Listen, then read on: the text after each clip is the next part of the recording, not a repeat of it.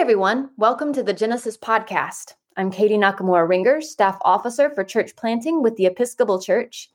And in this podcast, we tell the stories of our new Episcopal communities, the good, the bad, the hard, the ugly, and the wisdom they have to share with the wider church.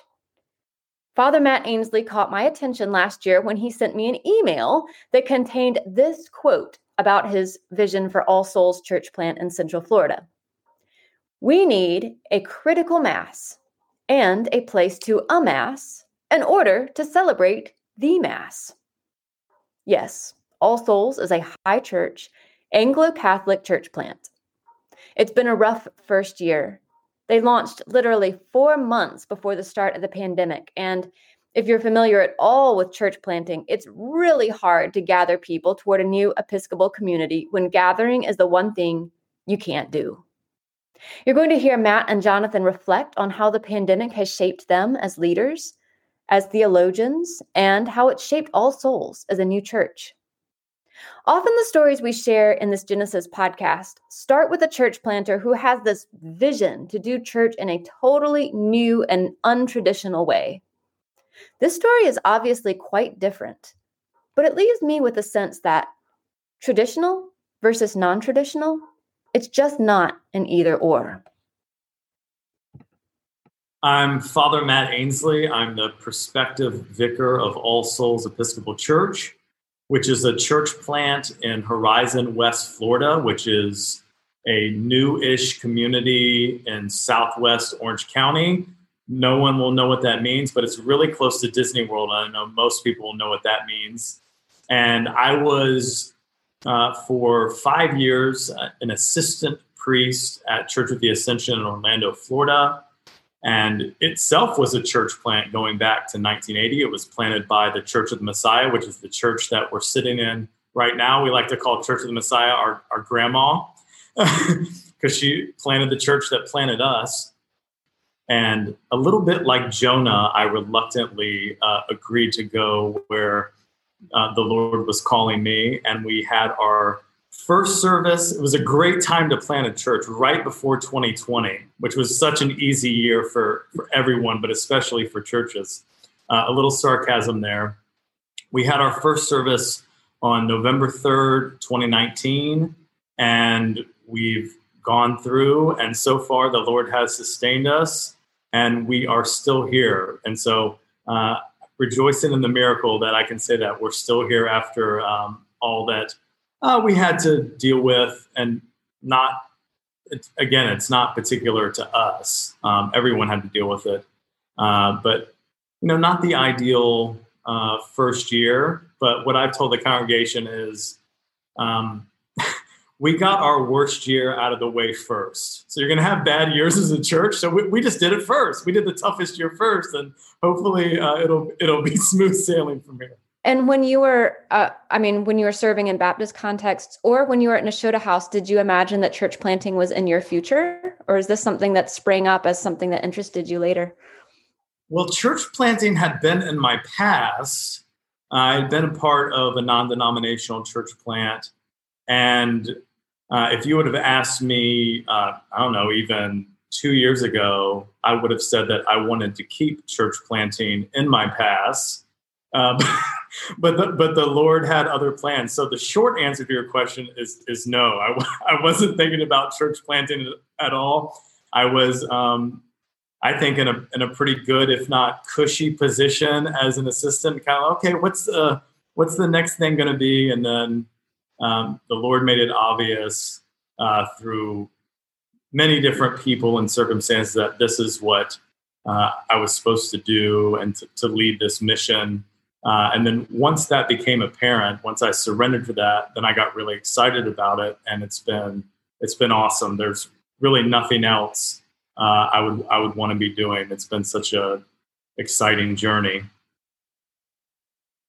Were you at Nashotah House when I went up there? It was like the best experience ever, because I have all these stereotypes of Nashotah House, as I have of all the seminaries, and they lived into it. My Uber pulled up, and there were guys in the Berettas, like, playing ultimate frisbee. Yeah, it's what kind of Hogwarts plus Jesus a little bit. Yes. Yeah, Jonathan McClintock. I got to know Matt about 8 years ago through my wife. So I knew Matt as a friend first, and I think caught Matt as he was cresting the hill of his journey towards the Anglican tradition. And I kind of followed him.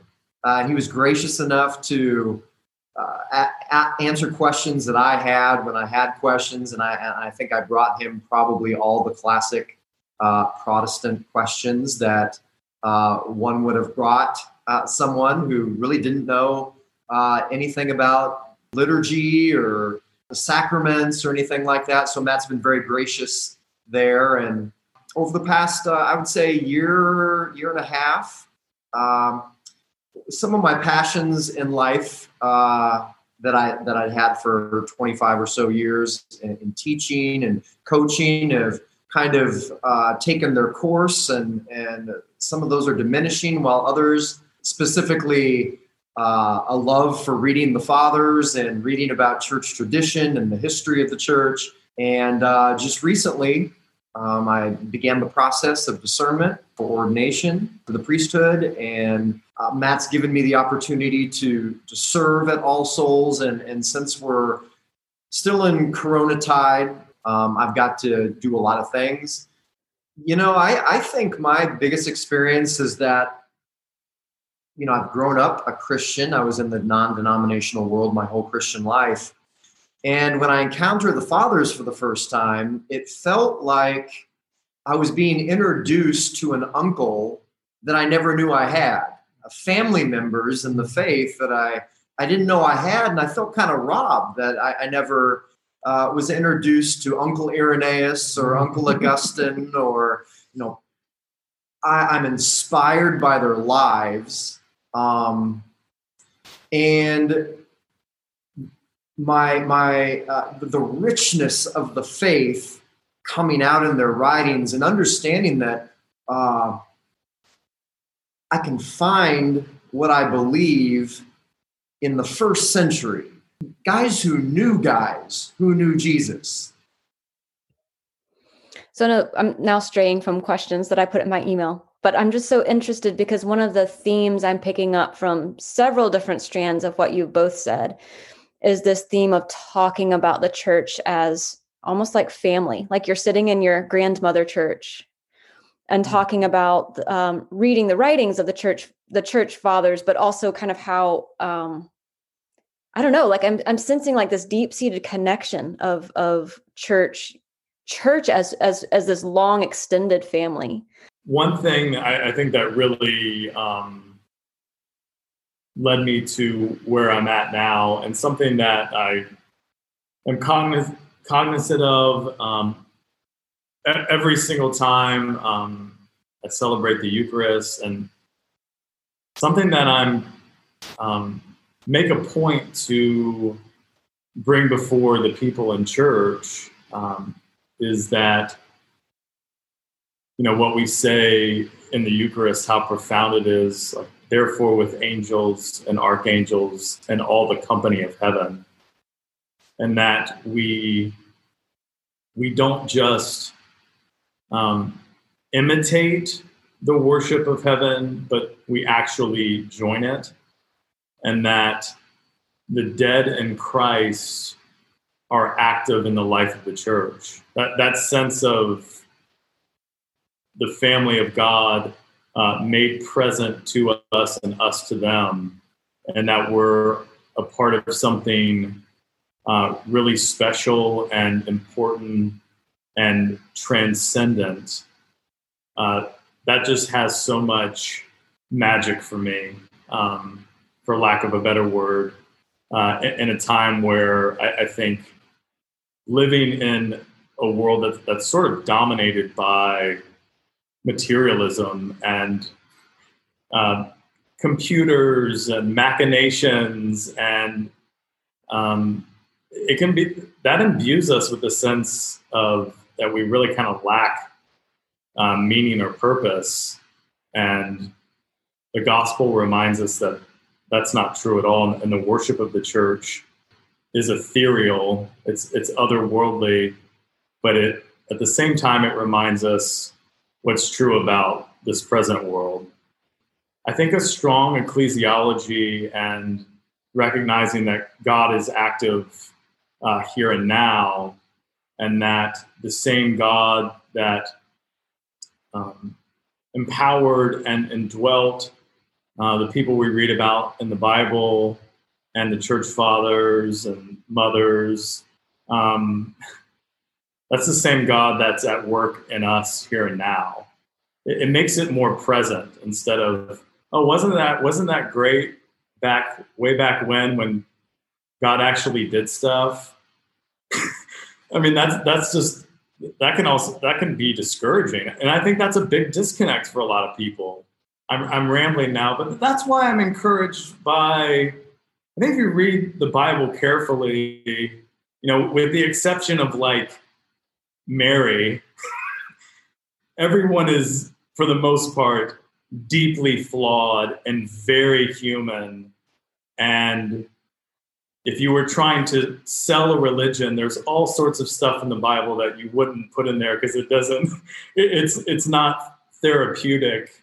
But for me it is, and for a lot of people, because I can identify with being flawed and broken and being a work in progress. On March 16th, where basically the world shut down, White House press conferences, and it was funny. I remember because that was a Monday, the Sunday before March 15th. I remember just kind of lackadaisically saying to the people during announcements, like, yeah, this coronavirus thing, I don't know if anyone's worried about it. And then, within less than 24 hours, I'm pretty much made a fool because it changed our society overnight and what we're doing as a church. And so we had to scramble to figure out what we were going to do. And we ended up going over to this other Episcopal church, a friend of mine, and he has a little historic chapel. And so we set up and film. And there's just this commitment that, even though we couldn't have in-person worship, and we'd go and we'd record these services on Saturday, and just this sense, we're going to do this and we're going to worship the Lord, and the Mass is going to be offered no matter what. And thinking about the scriptures and the liturgy and the worship of the church, and kind of taking, and some of it I think goes back to the communion of the saints. It's like the church has seen it all. And long before I was born, the Church of Jesus Christ soldiered on through pestilence and famine and disease and war. And I don't know, I just got the sense out of all those weeks of doing what we were doing that there was a stability that I think we got from doing that, yeah, the church has seen this before. And you know what? This is going to continue long after we're gone. And this is bigger than all of us. And it's right now, it feels fragile, like the wheels could come off and everything could fall apart.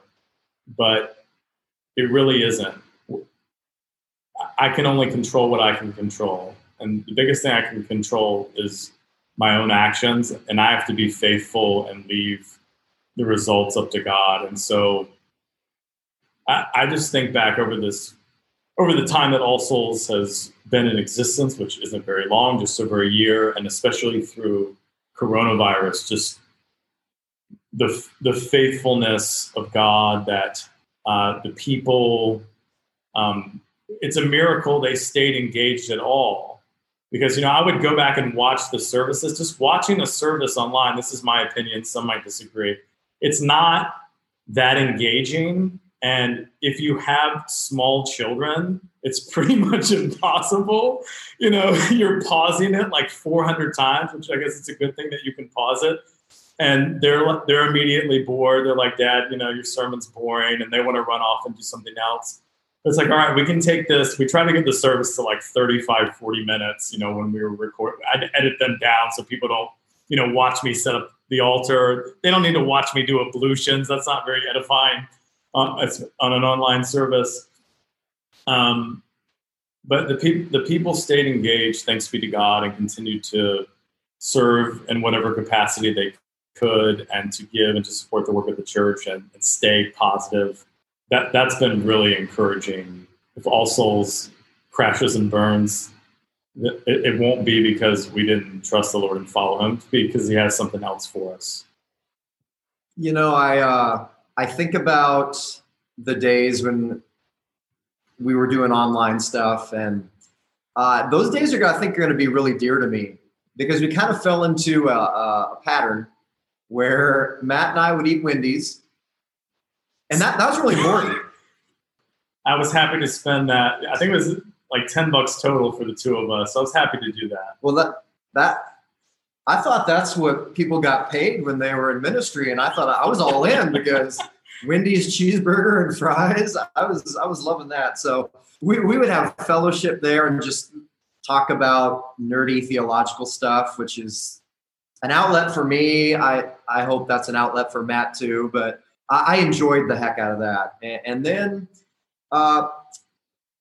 we and our music minister, Eric, would do the service, and there began to be kind of, I think, a bond there that was formed during those times. And I almost miss those times. I mean, I have seen Father Bumstead a couple times since, and the only thing that always comes to my mind is, gosh, I miss us four just being able to chat, and without real time constraints and things like that. Those times were really sweet, and I think I'll probably find them formational as I look back. But I think Father Matt, did a great job during that time of walking by faith and not by sight.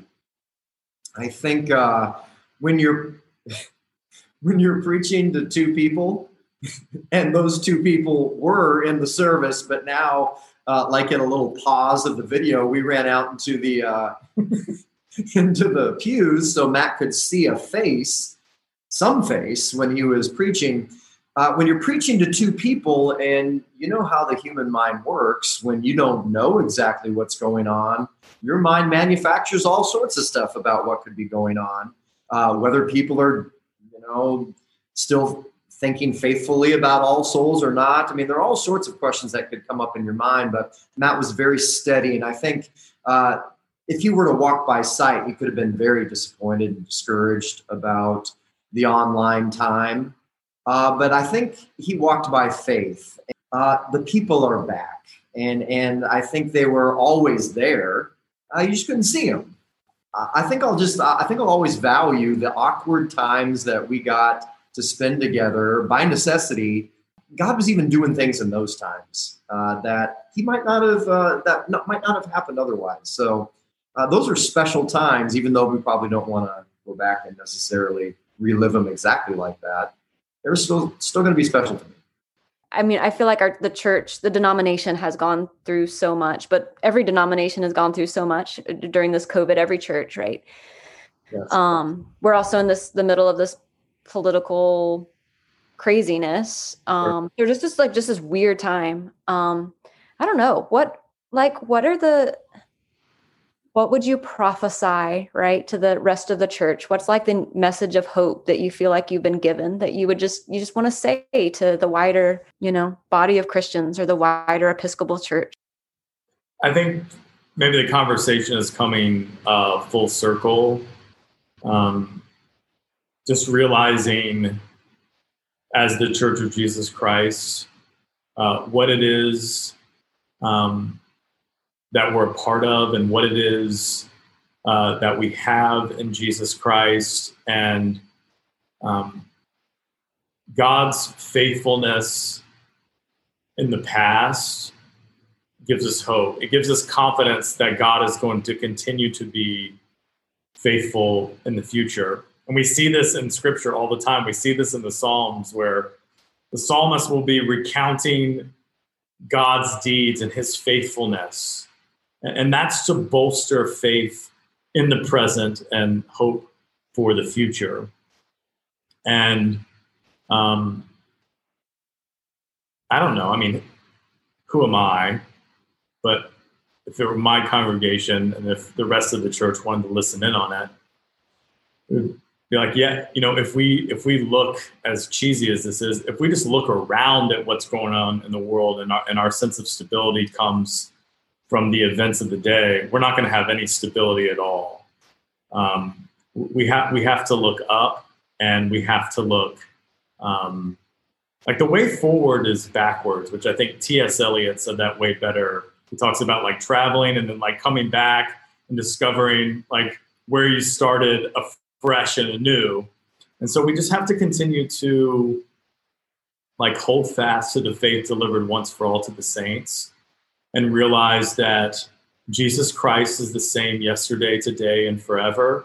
Yes, these circumstances in which we find ourselves, I'm not trying to say that it's nothing or that we should just brush them off in some sort of Pollyannish way of like, everything's going to be great. But there's nothing new under the sun.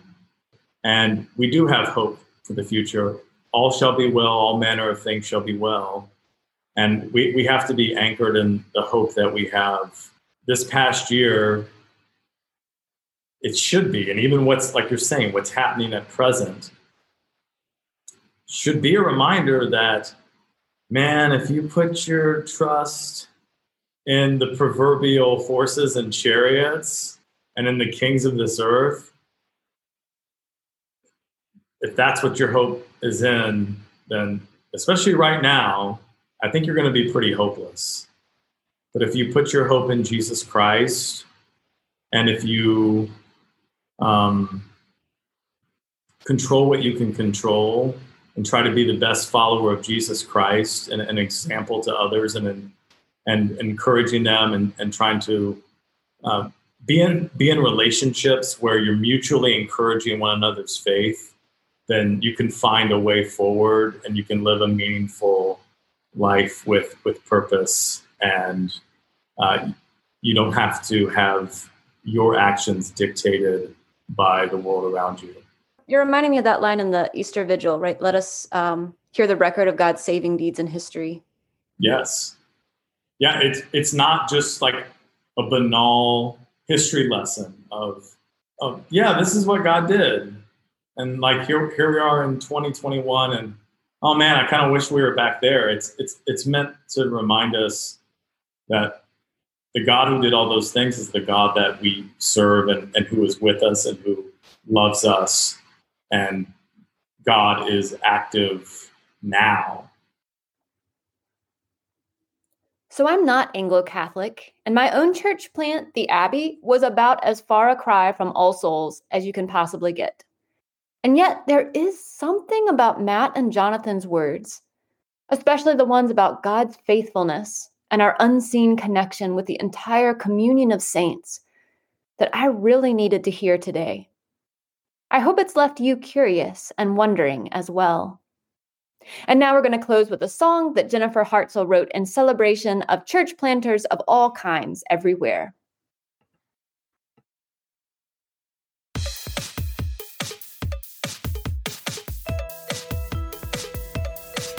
To grow, here are some things we know. It starts with love, it starts with faith, it starts with grace, and so let's go, we gotta go. Let's build a church in our backyard. Let's build a church, let's make it work.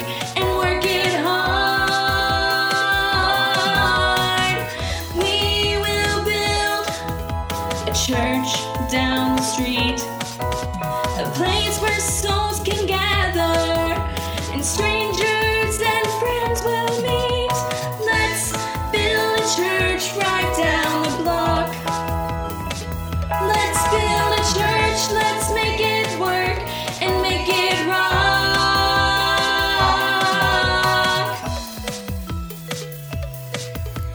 This is a story all about how the church gets flipped, turned upside down. We gotta go out and sow some seeds. Some land in the rocks and some in the weeds. It's a risky job, but it's the Lord's will. There are hearts out there that need to be fed. Let's build a church in a coffee shop. Let's build a church, let's make it work and never stop. Love is something we share with everyone we meet, everywhere. Let's build a church with all our might. Let's build a church, let's trust in God and do it right. The Bible never said it'd be a piece of cake, but follow the Lord and the word and let's make a place for everyone, safe and sound, where charity and